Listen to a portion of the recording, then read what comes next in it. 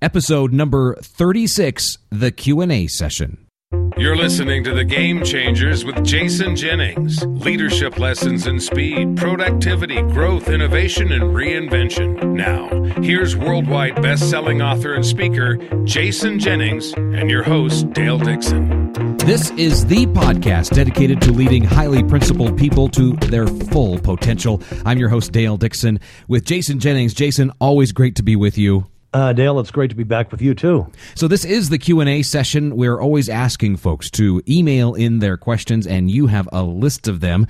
So we're going to start right off the top. Larry from Great Falls, Montana wrote in. He's in the technology industry, and he asked, is religion a central theme in your life? It kind of seeps into a lot of the stuff you say and talk about. Doesn't offend me, just wondering.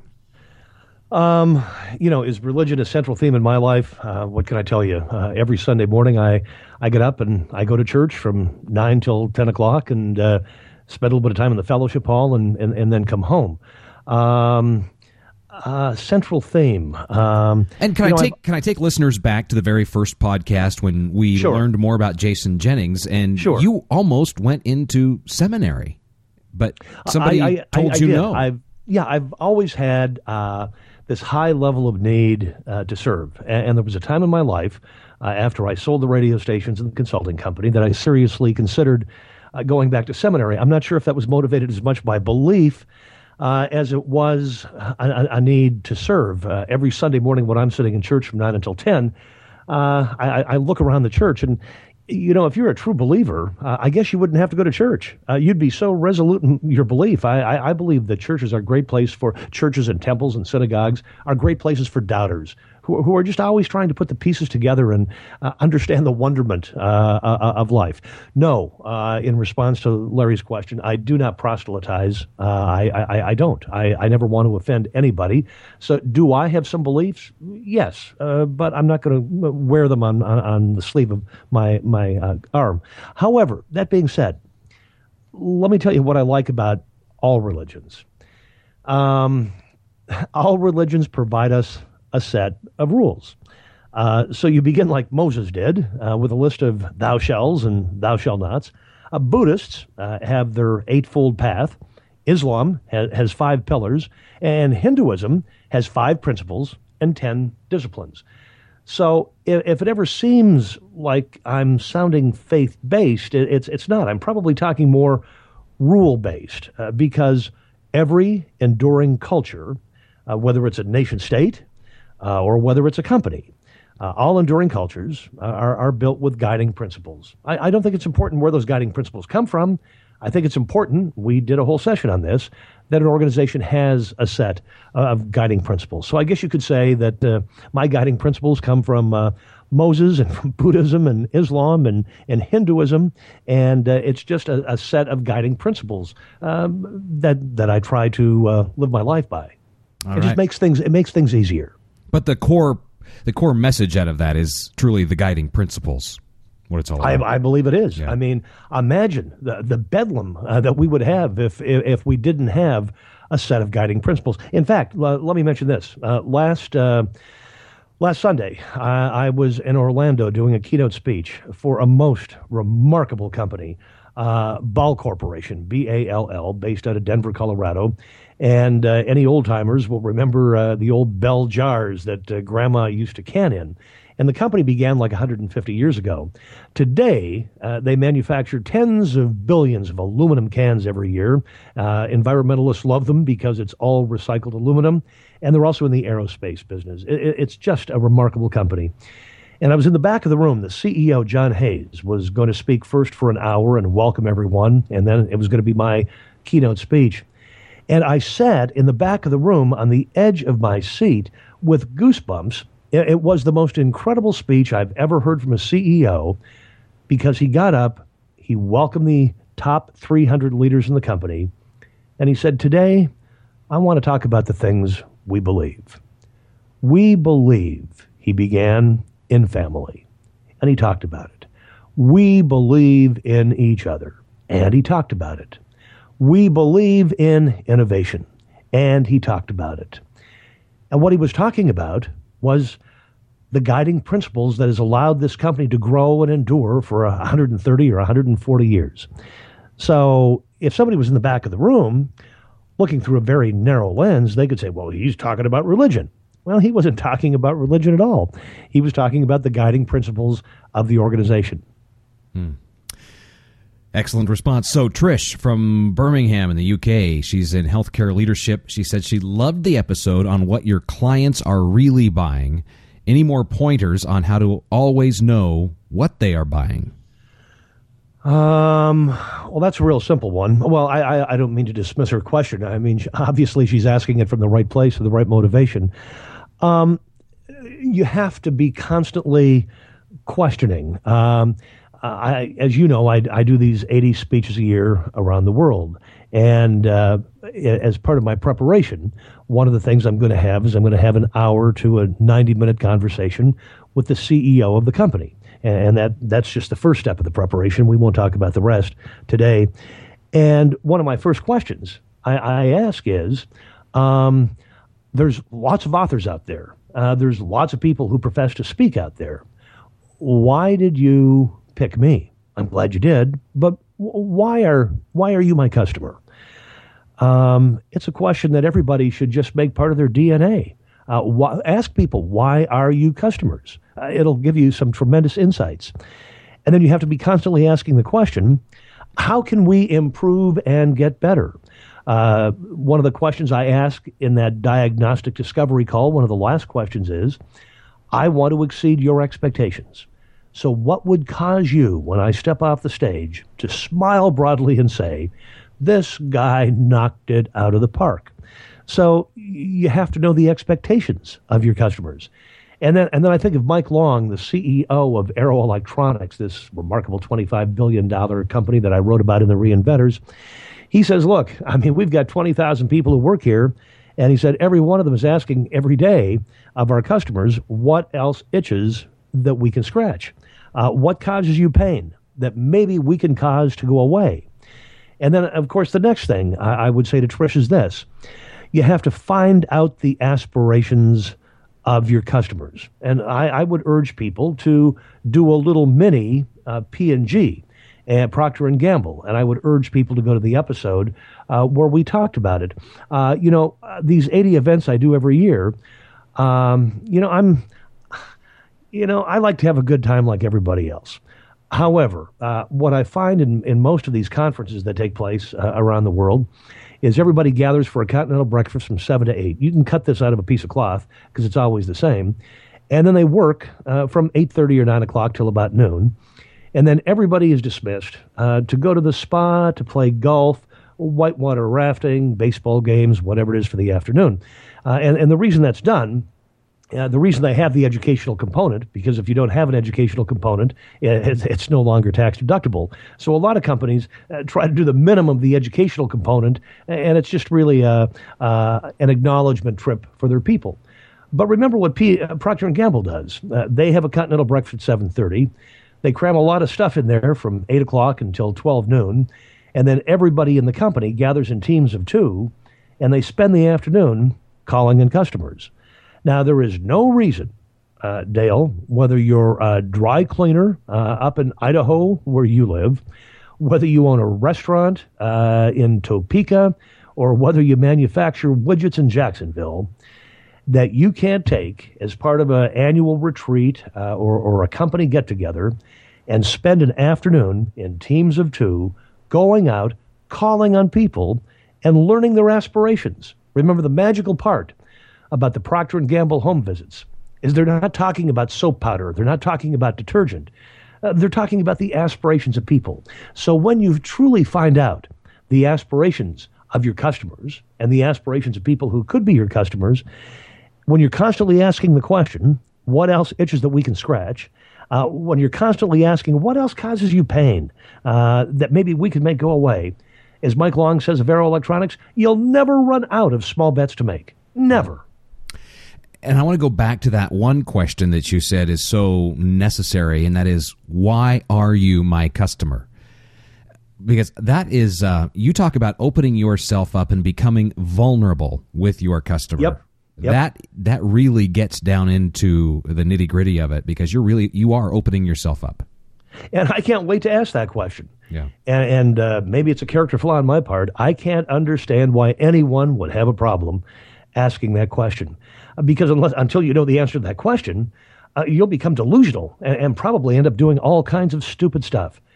It's the easiest question in the world to ask. Why are you my customer? Why did you pick us? And you're right, it makes yourself vulnerable, but in responding, it makes themselves vulnerable too. And then you're already forming a bond that they probably don't have with any other vendor or any other business person. Absolutely. I'm going to take a guess. It's Bibu from Cincinnati, a gallery owner, said, you sound... Now, doesn't that sound like a gallery? And I'm not poking fun at Bibo. Keep listening, Bibo. But yes, Bibo is... you were about to say a gallery owner. It's a perfect name for somebody who owns a gallery. Yeah. Beeboo. So you sound hardcore and demanding. How long do you think employees should be given to, quote, come around to do things the way the company wants them done? You know, I guess if you call someone a horse 10 times, they'll start looking for hay. And I've always thought of myself as a loving, warm, compassionate man. And so if I keep repeating that, I guess that's the way I see myself. That's the way I want to be seen. You're a hardcore, loving, compassionate man. I am a hardcore, loving, compassionate man, because how much time do you give people to come around? You know, I don't, none is the answer, because I don't believe that people change. And I do believe that more organizations have been destroyed or gone out of business because of internal subversion than external aggression or anything that happens in the marketplace. Internal subversion will upend an organization. However, I think what has to happen is this: where leadership fails is they say, here are the rules, follow them, and if you violate one of them, we're going to fire you. Well, I mean, that would not be my way of doing business at all. I think what you have to do is first you begin by hiring hard. Remember we talked about that? Because when you hire hard, I mean, when there's 10 interviews, when a candidate is interviewed not only by you, but by 4 or 5 or 6 or 7 other people in your business, and anybody has a veto, when you hire hard, as James Archer says, you're able to manage easy. But I think what leadership has to do is say, sit down with people, and it's best one-on-one. Here's where we're at. Here's where we're going. Does that make sense to you? Here's how we're going to get there. Can you get on board that? And here are kind of our rules of the road, our guiding principles. Are you good with those? I mean, can you feel good about yourself buying into these guiding principles? Well, if the answer is no, I don't agree with where the company is going. No, I don't agree with how we're going to get there. And no, I think your guiding principles are bullshit. Well, what you've got is a classic troublemaker on your hands. You don't want to have that person in your organization. So how much time would I give that person? None. There's too much to get done in the day. I mean, to be constantly making rules for the several percent of the people who are not going to follow them anyway. Why would you make all of these rules for the 98 or 99% of the people who are happy to go along?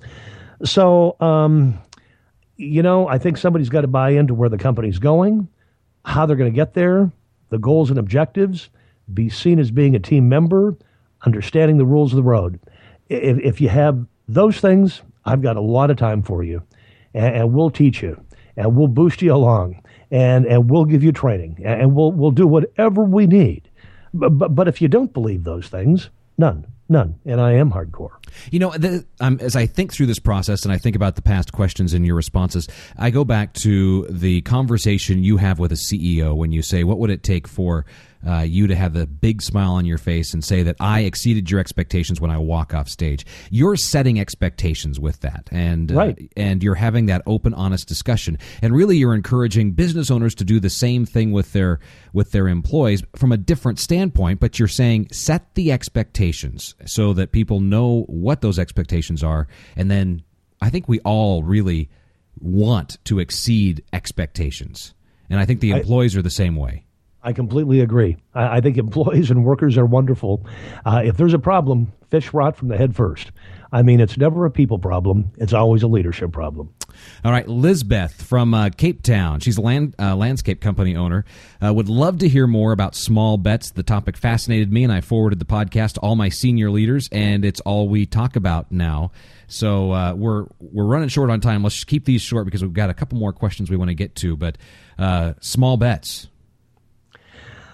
Well, yesterday I was reminded of something. I had airline problems on the phone for hours, a leaky roof in a newly renovated home, incredible presses of business. And yesterday, I never let stuff get to me. And yesterday I was befuddled. And I was reminded by a family member. They said, just, take them one at a time. After all, how do you eat an elephant? One bite at a time. It's a line from my book, Less is More. So, Lisbeth, I love your city, Cape Town, in South Africa. It's a wonderful place. So, first is the acknowledgement that what brought you to where you are, Elizabeth, in your landscape business is probably not going to get you to where you will go or to where you want to go. But I think making small bets is a lot like eating an elephant. Confronted with an elephant, you go, I can never eat this elephant. Well, it's just one bite at a time. So you're probably confronted with a myriad of ideas and small bets to try. They're certainly out there. You gain those from customers. And then just try making them one at a time.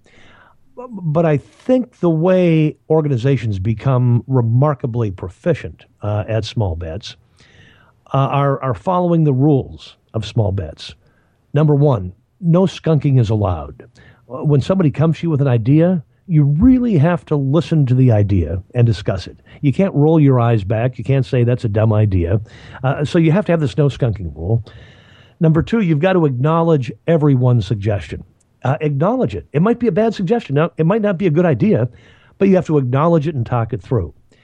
Then you've got to be committed to failing fast. I mean, if it works, let's do some more of it. If it doesn't, let's get rid of it, laugh, ask what we learned, and try another one. And then you've got to see yourself as an explorer, a business person, leader, explorer, a lifelong learner, understanding that you will only learn from all of those small bets that you make. And so, Elizabeth, I would say do it one at a time and follow those rules. All right, Al in Mobile, he's in finance. He says it's not possible that you have time to get everything done that you do. What is the magic formula? Any time management tips for us? As a matter of fact, I do. I can't say that I've, in my lifetime, been to many seminars or speeches that were life-changing for me. But it must be 25 years ago when I was in my 20s, that I actually went to a Franklin Covey seminar. And I actually ended up buying the book. I bought the diary, kept the diary for many, many years. Now I do almost everything online. But I have never forgotten or never stopped practicing what they taught. And I think I could explain it in probably 90 seconds. So what I do every morning, and you're right, I have a jam-packed schedule. What I do every morning at 4:30 or 5 o'clock when I'm up having my cup of decaf and trying to get through the Wall Street Journal and New York Times is I just grab a piece of paper, if I'm not doing it online, and I just write down everything that's got to get done that day. Prepare a speech, do a PowerPoint, work in the book, get to the gym, write thank you notes, play music, answer emails, family time, read magazines. I mean, there's just tons of activities. And then what I do, Dale, it's very simple. With my pen, I go through the entire list of activities I've written down, and everything either becomes an A, a B, or a C. A are the must-dos that will happen. B's are the things I'm going to try to get to, and C's are the things that maybe I've got a little bit of wiggle room on. And so once everything gets an A, B, or C, then I go through the list again, and I take the A's. And I go, A1, yep, this is the first thing I'm going to do today. Here are A2s. And so, for example, in a typical day for me, answer emails immediately and delete them would be an A1. Return phone calls for me every morning would be my A2. The publisher's been pressing me for another chapter, so work on book 2 hours would become my A3. Get to the gym, you're not going to miss that. That'd become my A4. Play music. For me, it's either a psychologist, psychiatrist, or play music for an hour. And so that would become an A5. Family time. I schedule it like every other event, would become my A6. And then I'd move into the Bs. Prepare a speech. Well, it's not coming up for 2.5 weeks, so that'd become a B. Do speech PowerPoint. That's also coming up in a couple of weeks, so that'd become my B1 and my B2. Write some thank you notes. I can skate on those a couple of days. C1. Spend an hour reading my growing stack of magazines. That'd become my C2. And then what I do is I go through the day just crossing them off, one after the other, one after the other. And generally I find myself in the evening going, hell, I did even more things that are on that list. And I actually then write the things I did in the bottom of the list just so I can have the pleasure of putting a line through them. Oh. So our last question, Allie. Does that make sense to you? Absolutely does. I think those are great tips. I mean, if this is one of those podcasts you're going to be able to go back and listen to over and over again, and you're going to need to do so with a pen and paper just to write down the bullet point lists out of each one of the questions, the answers to the questions, because there's so much valuable material. The next question comes from Ali, who has a doctorate in economics and lives in a tent compound in the Western Sahara. He writes, I only listen to 3 things: BBC World Service, music, and your podcasts. Are all the things you talk about applicable all over the world, given the vast cultural differences that exist? So Ali actually sent a picture of him, a picture at university where he got his doctorate, and a picture of his family's tented compound in the Western Sahara, and extended an invitation for me to visit. Wow. Is that cool or what? That's very cool. Okay, so Ali's question is this. Are all the things you talk about applicable all over the world, given the vast cultural differences that exist? I'm going to give the simple answer today because of the time available, and maybe this is something, Dale, that we can explore further another time. I think my proudest accomplishment is I have 110 stamps from 110 countries in my paperback novel-thick passport. I have worked relentlessly to speak some other languages, and I'm constantly studying another language. And I guess, I suppose great Americans will not like this. I'm a proud American, but I really see myself as a citizen of the world, and I've spent a lot of time in other cultures. Ali, what I would tell you is this. I've been in the Middle East. I've spent a lot of time in Asia. Spent a lot of time in South America. Spent time in every state in the U.S., every province in Canada, all over Europe. When you talk to people, and you really talk to people, and we did a podcast on this, and you ask people to tell me your story. I truly want to know about you. Ali, what I find, and we'll delve into this deeper another time, but I believe that all people in the world want the same thing. Nobody woke up today and said, oh, God, yes, I want to have a real shitty day. Nobody did that. Everybody wants a better tomorrow than today. And so I believe that is greater than any of the cultural differences that exist. Yes, depending on the country where you're in, sometimes you have to take your shoes off outside. Sometimes you can't eat with one hand. Sometimes you have to make certain and clean everything on your plate or you're going to insult people. There's a way that you present business cards in some culture. I embrace all these cultural differences. But at the end of the day, my observation is that everybody on the planet wants a better tomorrow than today. My job as a leader is to help them have a better tomorrow than today. And if they understand that that's what I'm trying to do, I'm welcomed with open arms. Absolutely. And with that, we're going to bring this podcast to a close. Thank you so much. Remind them to buy books. Absolutely. Remind them to send us emails. Remind them to forward the podcast to some of their friends. Absolutely. So why don't you do all those things? If you've just discovered this podcast, there are a number of ways to find it, and you can go back and listen to past episodes because we dive deeper into these topics in those past episodes, and they're all at jason-jennings.com. From that website, you can buy the books, and from that website, you can also submit your own question if there's something you would like to ask Jason. Just click on the link at jason-jennings.com. You'll you'll see the podcast page. If you just scroll down that front page just a little bit, you'll see podcasts in the center. That's the one page you can do everything from. We would really appreciate it if you would go into iTunes and give us a rating and a review. And what that does is elevates the podcast higher in the iTunes library in the business section so that more people can have a chance to listen to this fantastic content from this world leader, Jason Jennings, world leader and author, Jason Jennings. And so, Jason, thank you so much for everything you're doing, and we will talk to you again next week. See you next week for a cup of coffee. Absolutely. Thanks very much. You've been listening to The Game Changers, leadership lessons in speed, productivity, growth, innovation, and reinvention with business thought leader, best-selling author, and keynote speaker, Jason Jennings. Read Jason's most recent New York Times bestseller, The Reinventors, and visit his website at jason-jennings.com.